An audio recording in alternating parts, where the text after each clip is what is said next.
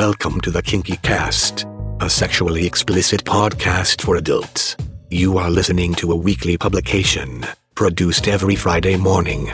This is our weekly exploration in the kinky world of BDSM and alternative relationships.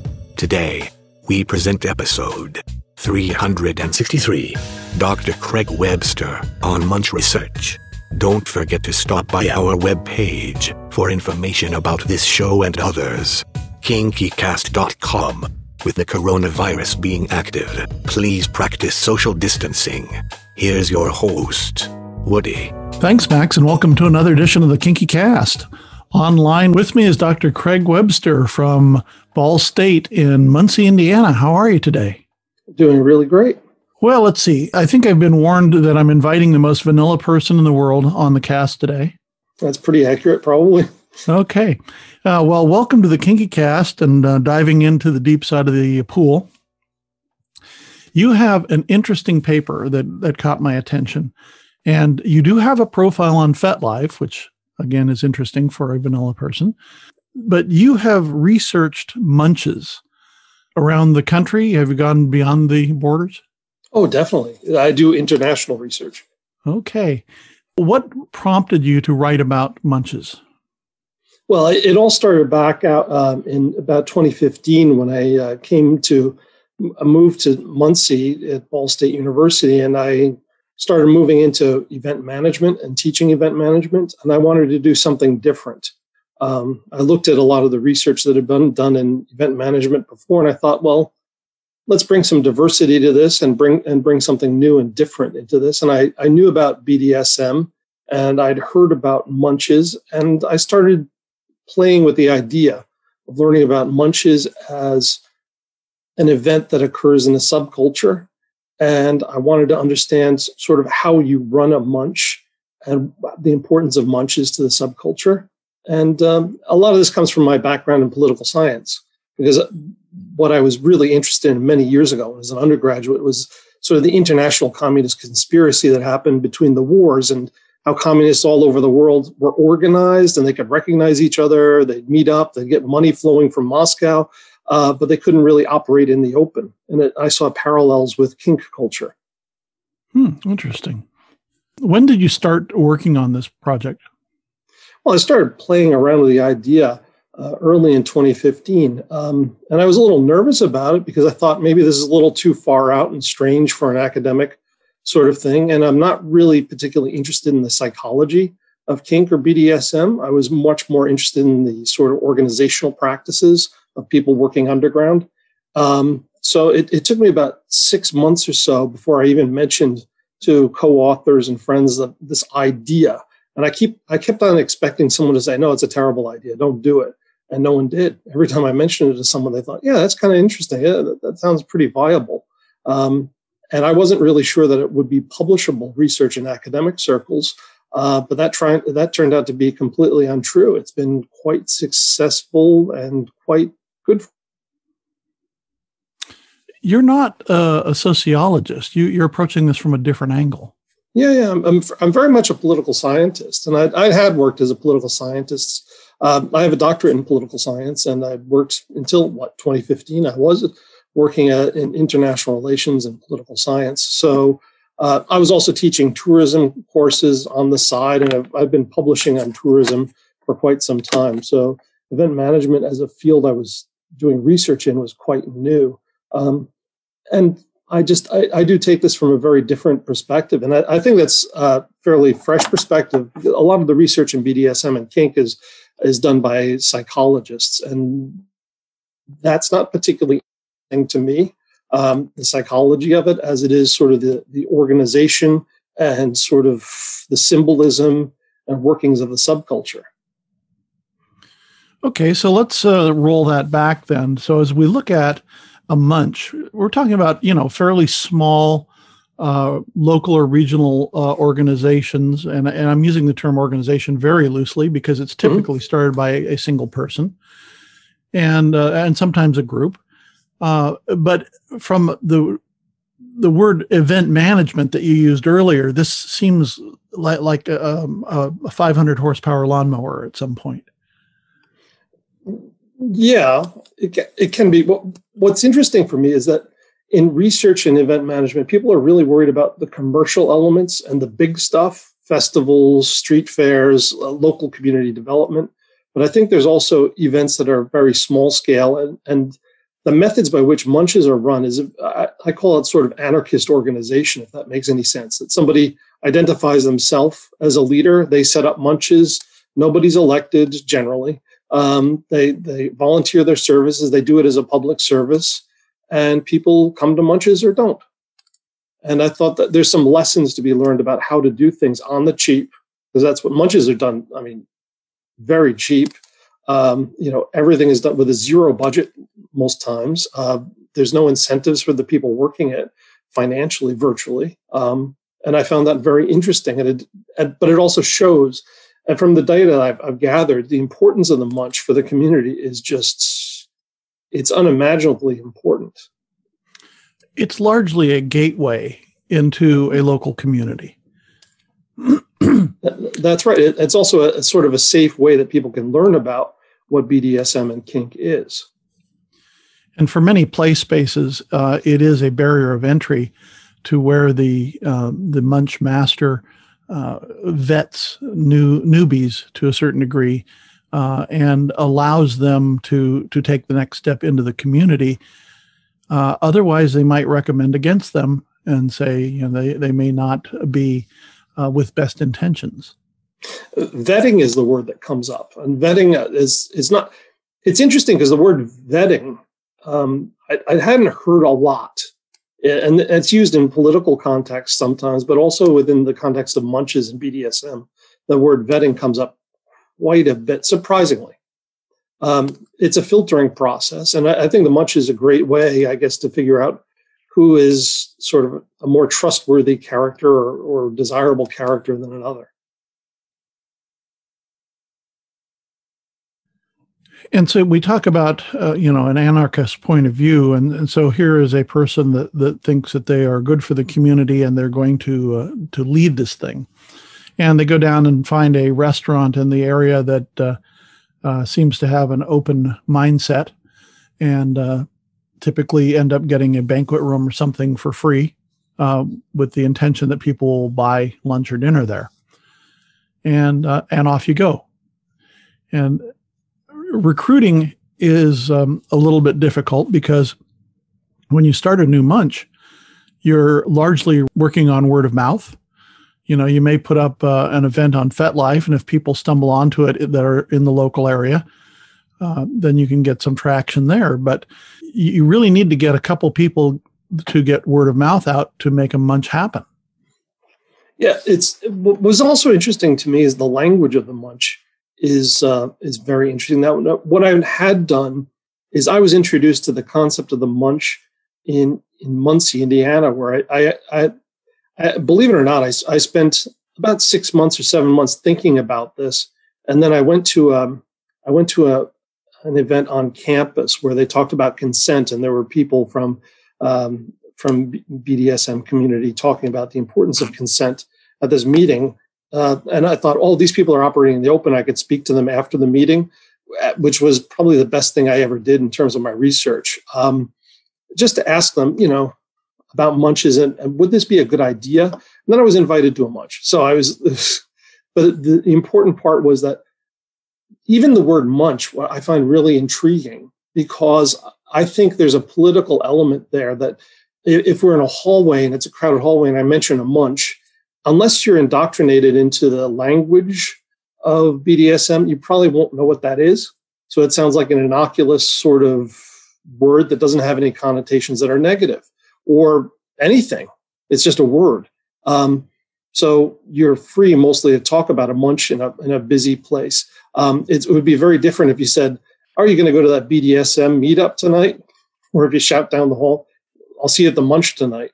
Very different in terms of who hears it and what it means. And that's sort of my interest in sort of how subcultures can function in ways hidden and with certain protections by using even language that can protect. The other thing I learned in doing this is some of the language, because I do international surveys. The word munch is quite international. One thing that I learned from this is that, again, learning about the Munch in Muncie, I was also introduced to the language of the slosh. The slosh is mostly a Midwestern term that refers to what in other places would be called a liquid munch or kinky drinkies in Britain. Again, I think the slosh is kind of a good language too in a place where you have to work in largely covert ways. Because if I shout down the hallway to you, Woody, well, I'll see you at the slosh tonight. If you don't understand kink or BDSM, this might not make any meaning, have any real particular meaning to you. But if I shout down the hallway, I'll see you at Kinky Drinkies, that would be sort of a red flag in a vanilla world. So that language is interesting. And even in Germany, they use the word munch. Unless there's going to be non-German speakers, then they use the language of BDSM Stammtisch. Okay, interesting. So if you yell down the hall, see you at the Munch, I might yell back, no, I can't go to that, but I'll see you at Spanksgiving. That would ruin things. Yeah, that would kind of load the room at that point. But you can see as a political scientist how I'm interested in this and the use of language to protect people. And we also see that in the way that people use scene names, which are pseudonyms that are, for those of you, well, I think most of the people listening in are kink aware. You have scene names, and I think there's about 2 or 3 reasons for scene names. I think one is the protection of the individual, because again, Woody, if I'm sitting around and saying I was talking with Woody at a place, if that's your real name, you can link it up. And it's really identical why we call him Stalin. That's a made up name, the Man of Steel, so that it would confuse the police, so they wouldn't know who you're talking about, or who's the name in the face. Trotsky. These are just nom de guerre that people were using to confuse the police authorities. And I think the scene name does that. There's also an element, I think, of, and I noticed this, and you can correct me if I'm wrong, but there's a theatrical element to the kink / BDSM.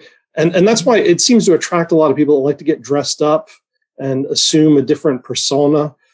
So, when you're going to a munch and you're using a different name, maybe it's to protect yourself, because maybe you're a dentist and you don't want people to know that you're a sadist or associated with this lifestyle. It could hurt your business. Or maybe it's because you sort of like using a different persona and dressing up and being addressed by a different name.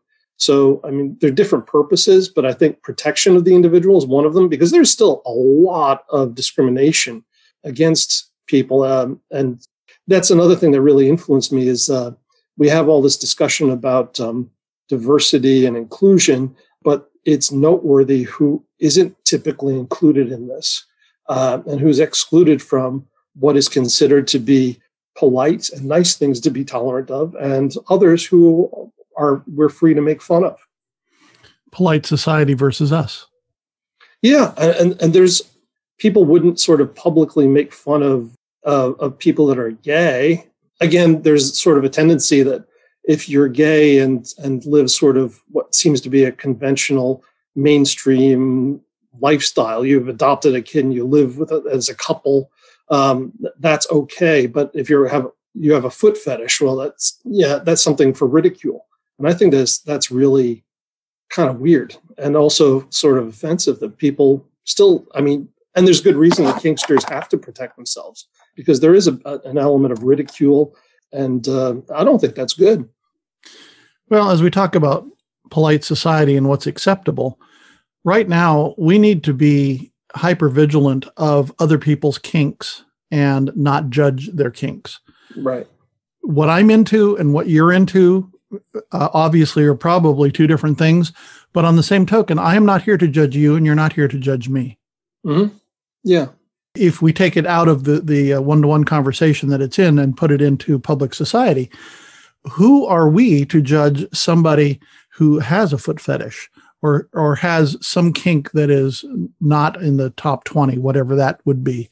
Yeah. And they want to live their life in their kink, and they want to dress the way they want. You mentioned, play actors and what have you. There are 2 really distinctive groups. You have like the cosplay people, the younger people that are into dressing up and looking like characters.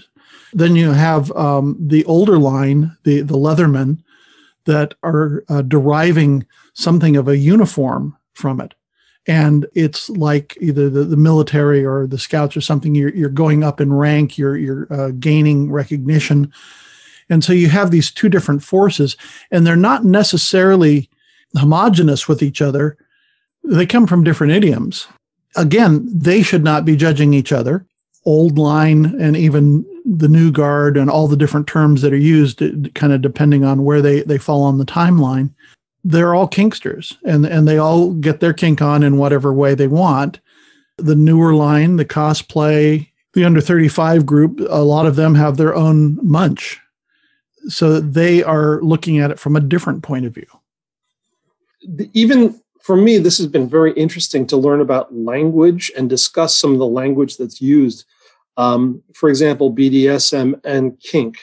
At one time, I was thinking of BDSM as a subset of kink, but I'm not really convinced of that anymore. I think there are two different umbrella terms that are intermingled, sometimes used synonymously, and sometimes there's distinct differences. For example, and what's also interesting when you talk about BDSM and kink is that kink also encompasses things that aren't sort of obviously sexual, but are sensual in nature. For example, people that like to be tickled with balloons or something that isn't directly and necessarily sexual in nature, but there's a sensual element to it that makes it kink because it's, first of all, not particularly mainstream.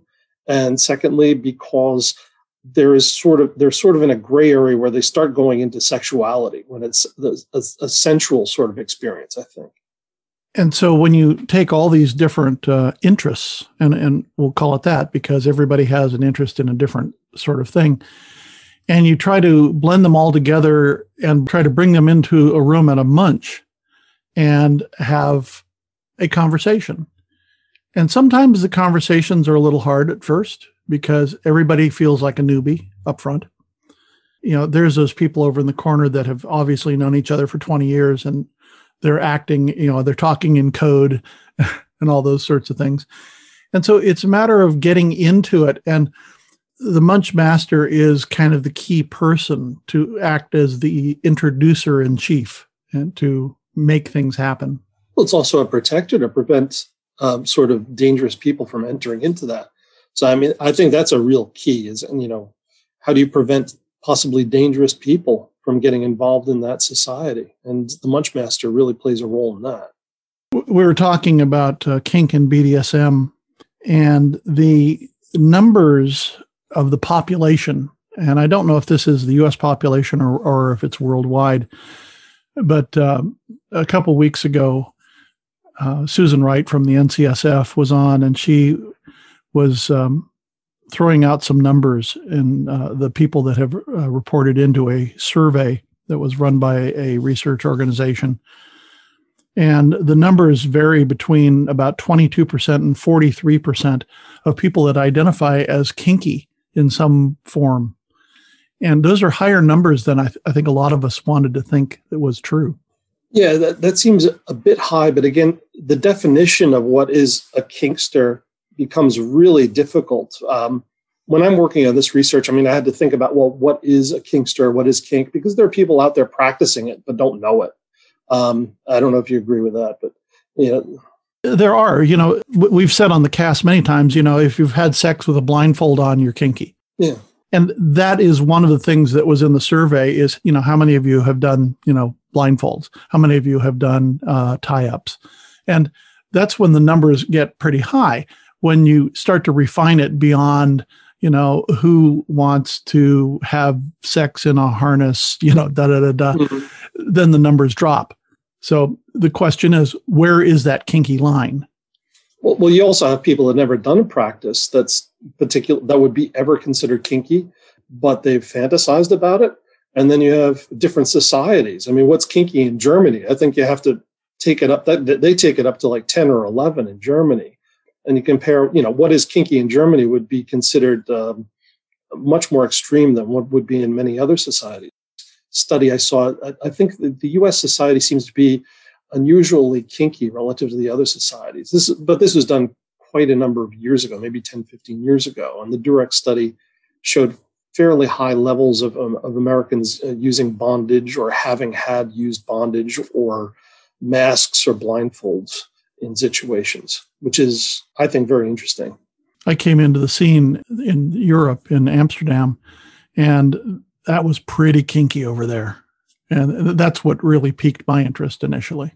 The Europeans, I think the scene seems to be qualitative, and I really can't put my finger on it, qualitatively different in places like Germany and Denmark and the Netherlands than it is in the US and Canada. And I don't know why, but it's much more, I guess, sexualized in a way over there, and it's more integrated into the social life, whereas in the US, it seems to be more sort of a pastime or practice that people do sort of as leisure activity. I think you're right. They have these giant traveling sex shows in Europe that go from, arena to arena. We're talking about major. From a societal point of view, it's just like, oh yeah, that's done at the arena. Yeah. Mm-hmm. And everybody just accepts it and moves on. And I saw, some of my first needle play. I saw some of my first wax play, some really nice flogging on a cross, all at these giant sports arenas. And I'm going, it's an intimate little gathering for 10,000 of my closest friends. Yeah, it sounds more like a U2 concert than it does, something that would happen. Or Megadeth or something, I don't know. As we talk about society accepting, and we then kind of boil back down to the munch as an entry channel. If you've had these desires or thoughts, I know I have had since I was a kid, of tying people up and having great fun. Playing cowboys was always fun with the local neighbor girl. So, not that it makes it more or less acceptable. It's just that when I got to the age that I could go out and explore my desires, the munch gave us an opportunity. Before we started recording today, we talked a little bit about the first munch was out in Palo Alto, California, called the Burger Munch. And that kicked everything off. What year was that? 70? I think it was 78 or 79 or so. I think they got kicked out of that place. I think there were a little too many of them and were too rowdy. They got kicked out of that venue, as I understand it. A lot of this is more mythology and folklore than it is necessarily historical truth. I don't know. I had been to that exact place after the kick out. They tried to restart it, and not that many people showed up on the second go round. They stayed with the venue that moved. But throughout the San Francisco Bay Area, there was a ton of munches. In fact, there was something kinky that you could do 7 nights a week, whether it be a class or a discussion group or a munch or what have you. There's always something going on. It's an amazing institution. What was interesting for me is, first of all, I had no budget to do this. I did have access to a lot of the things at the university, and I put together a questionnaire, and I checked it with people locally that had been involved in organizing munches and knew about munches, and they checked sort of that I was asking the right questions and that I wasn't using, and this has been very sensitive for me, not to use insulting language or anything that could be misconstrued wrongly, that I am somehow anti-kink or anti-BDSM. And this has been one of the great challenges when you get onto FetLife and you're trying to do research, again, with the permission of the people at FetLife. I made sure the caretakers knew this, and we went through all the right protocols with the university and with FetLife. But you still get people that were suspicious of me and what I was doing, that it was going to be somehow an anti-kink product. And, there are people that are notifying the caretakers that I was doing this, even though I had their permission. And I really want to thank the caretakers at FetLife for allowing me to do this research using FetLife. And I hope that the kink community sees some of the value in what I've done in terms of learning about this incredible institution of the munch. I think it's probably the most important institution, at least social institution within kink. You might disagree. No, from a social point of view, it is the meeting point, and it is a regular event that people can put on their calendar and go and get caught up with the kinky world. And of course, that was back before COVID shut everything down and munches just disappeared. problem number two. Well, what's interesting too about the munch is when you talk to people about munches, and from the research we have, is that munches aren't just kinky events. And I think that's kind of an interesting thing. One of the great findings of that I get from the munch participants is that they don't particularly drink very heavily at munches, and they don't find them particularly sexually charged atmospheres. And for outsiders, learning about munches, you think, oh, a bunch of kinksters together in a bar, you're going to be drinking heavily. It's going to be like just complete mayhem. And it's quite the opposite. You're much more likely to hear people talking about, where do I get my car repaired and childcare issues than you are really to hear about some hardcore kinkster stuff. And it's designed that way on purpose. First off, it's designed to be a non-confrontational environment. And so you're not going to go there and somebody's going to end up beating you in a corner. Not happening. Also, the organizers encourage people to dress down, street clothes, not any kind of outfit. And I have been to munches where people walked in with an outfit or with a person on a chain or something like that. And we are non-consensually tweaking the vanillas that we walk past.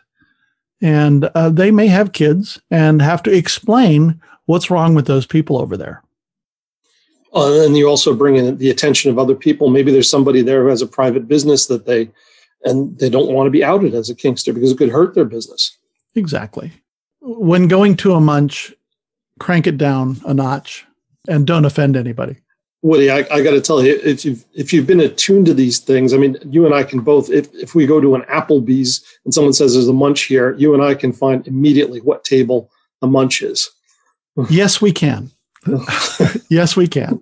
I just look for black leather jackets and I'll notice some other sort of subtle things, hair colors, the way even behavior is much more subtle. If you watch behaviors, you'll figure out who's a dominant, who's a submissive in a couple, all sorts of neat little collars.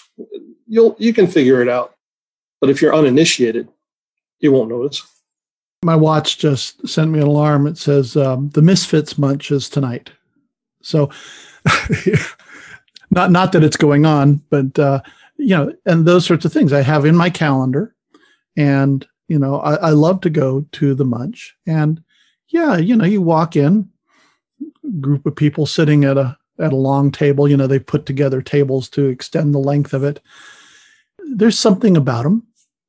And usually the munch master, jumps up and greets you at the door or on the way to the table.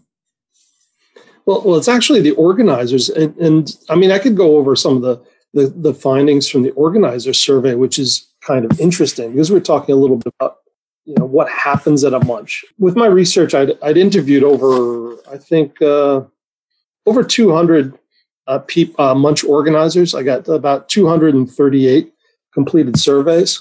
Again, not really having a budget for this, I was still able to do a fairly international sample of this. About 100 of those 238 people were in the US. In Canada, I got 20 munch organizers, UK, 15, Germany, 12, and then a bunch of other countries, including, Brazil, Denmark, Bulgaria, India, Thailand.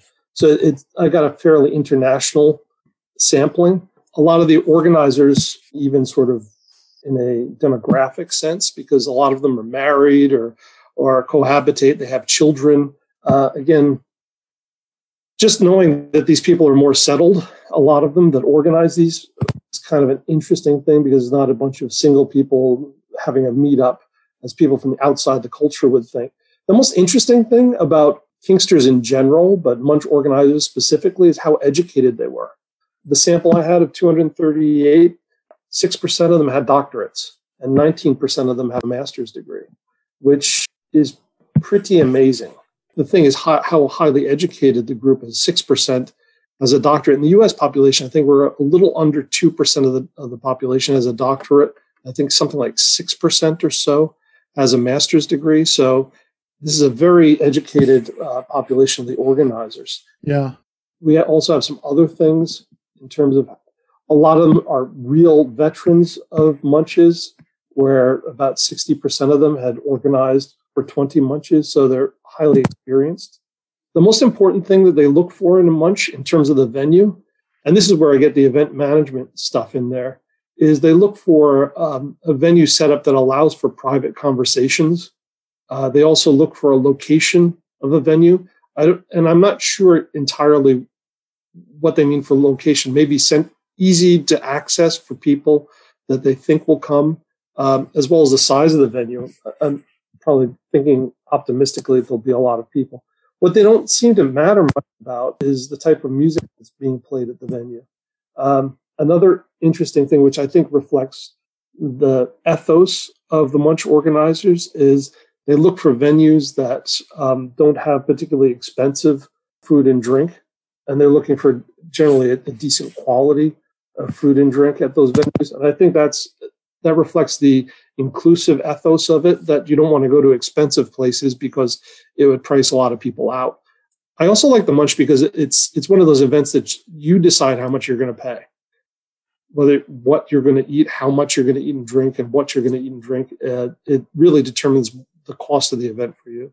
In this economy, that's important right now, too. When munches do get going again, a lot of us don't have the jobs that we once did. And so it's going to be a regulating factor. Well, also, if you're going to have a 19-year-old who's just kind of curious, and if there's some sort of expensive place and they're not going to drop $25 or $30 for dinner, but they will have $10 to dedicate to this, or $12. You really decide your own cost. One of the munches that was here, it was on a Sunday lunchtime at a barbecue place, and it was scheduled to start at 1:30, so right after the normal lunch crowd. And we would go in and they'd start lining up tables, and the church crowd was often there. And so they're all in their Sunday finest with their kids all scrubbed up and looking cute. And, here comes this group of strange people. We could sure clear out a restaurant. Well, that's interesting. The other funny thing about the munch is how they're typically publicized. I did the research mostly all on FetLife, and I found that about a third of them advertise or publicize these events just on FetLife. But it's interesting too that word of mouth is a big way of publicizing things too. You got over a quarter of the organizers say they put out the word by word of mouth, which I think is sort of an old-fashioned way of publicizing something. Facebook is also used, which I find very interesting, that you can use references to munches on Facebook. The Kinky Cast has a Facebook page, and we talk about each episode, but the pictures and stuff are all PG rated. So nothing ever would fire the censor at Facebook, for instance. Well, Facebook is also, again, using the word munch. If you run a search term on a munch, you get Edward Munch, the artist, and then you get references to this type of meetup. What was also kind of, I don't know if you know this, but before I started doing research on munches, I'd only found 2 references to munches in the academic literature. One which explained sort of the origin of the munch out in the West Coast, and the other one which just within one table had the word munch, but it was never explained in the text. So this is all I've ever found academically about munches within sort of peer-reviewed, typical, and that's what made me really want to get into this, because I thought I can make a big impact. And if people reference it, that's good for them. And it's sort of making the first steps in that path in the snow is sometimes the easiest, and it's appreciated later down the line. Well, I'm certainly sure that there's a lot of things we can learn about the munch. And on the show page, we'll have your links up to take a look at these documents that you have put together. Yeah, you can also look in FetLife, where I have a lot of information about sort of what I've published out of this. There's a recent thing that came out a few months ago, which was done by a Canadian university, which I wrote a chapter, which is actually a learning tool. It's about leisure. And I wrote about munches and, the difficulties that munch organizers have and how they have to function in order to set up munches. So it requires students to think of an issue such as, if you were to organize a munch, what would be your concerns and how would you choose a venue? I also ask about, how would you open a public dungeon if you were to do that? To also think about the issues of, protecting the anonymity of people coming in, protecting their reputations, and thinking about sort of practical things in terms of health and safety. One of those practical things is dealing with the personal identity of the attendee. From one point of view, you have to make sure that they are legitimately old enough to be there by presenting a driver's license, for instance, with their real name on it. Secondly, there is the sexual predator, if they're legally restricted not to be there. It's good to know that, but it's difficult for a club owner, for instance, to be able to police that because they don't have the records of the sexual predators. A little bit of an imbalance there. At that point, once you get in the door, then you change your persona to your FetLife name or whatever it is, and you move on. One of the things that people are really worried about is that if those records with our real names ever gets collected, either by the police or by whatever, or just outed onto the internet, a lot of people then are outed. And that is a huge problem. I understand completely. And I think it's really very strange that we're open about so many things, but kinksters still really have to operate in the shadows to a large extent. Right, because we have no rights. We're not a protected group in any form. Right. And that's why I like doing this research, because I think there's so much stress on doing diversity-related research, and I just see diversity differently than a lot of the other people do in the university. I see it as, there should be more freedom for people that are excluded from the typical categories that we think are protected for their freedoms. Well, sir, thank you so much for being on the cast today. I really appreciate walking down this road with you. It's great to see that people are doing research in our field of lifestyle, because we want to know more about what makes us tick and why we do the things we do, and how to connect with people, how to socialize. And in the year 2021, we are going to all hopefully start to reconnect socially, get back to munches, get back to play spaces.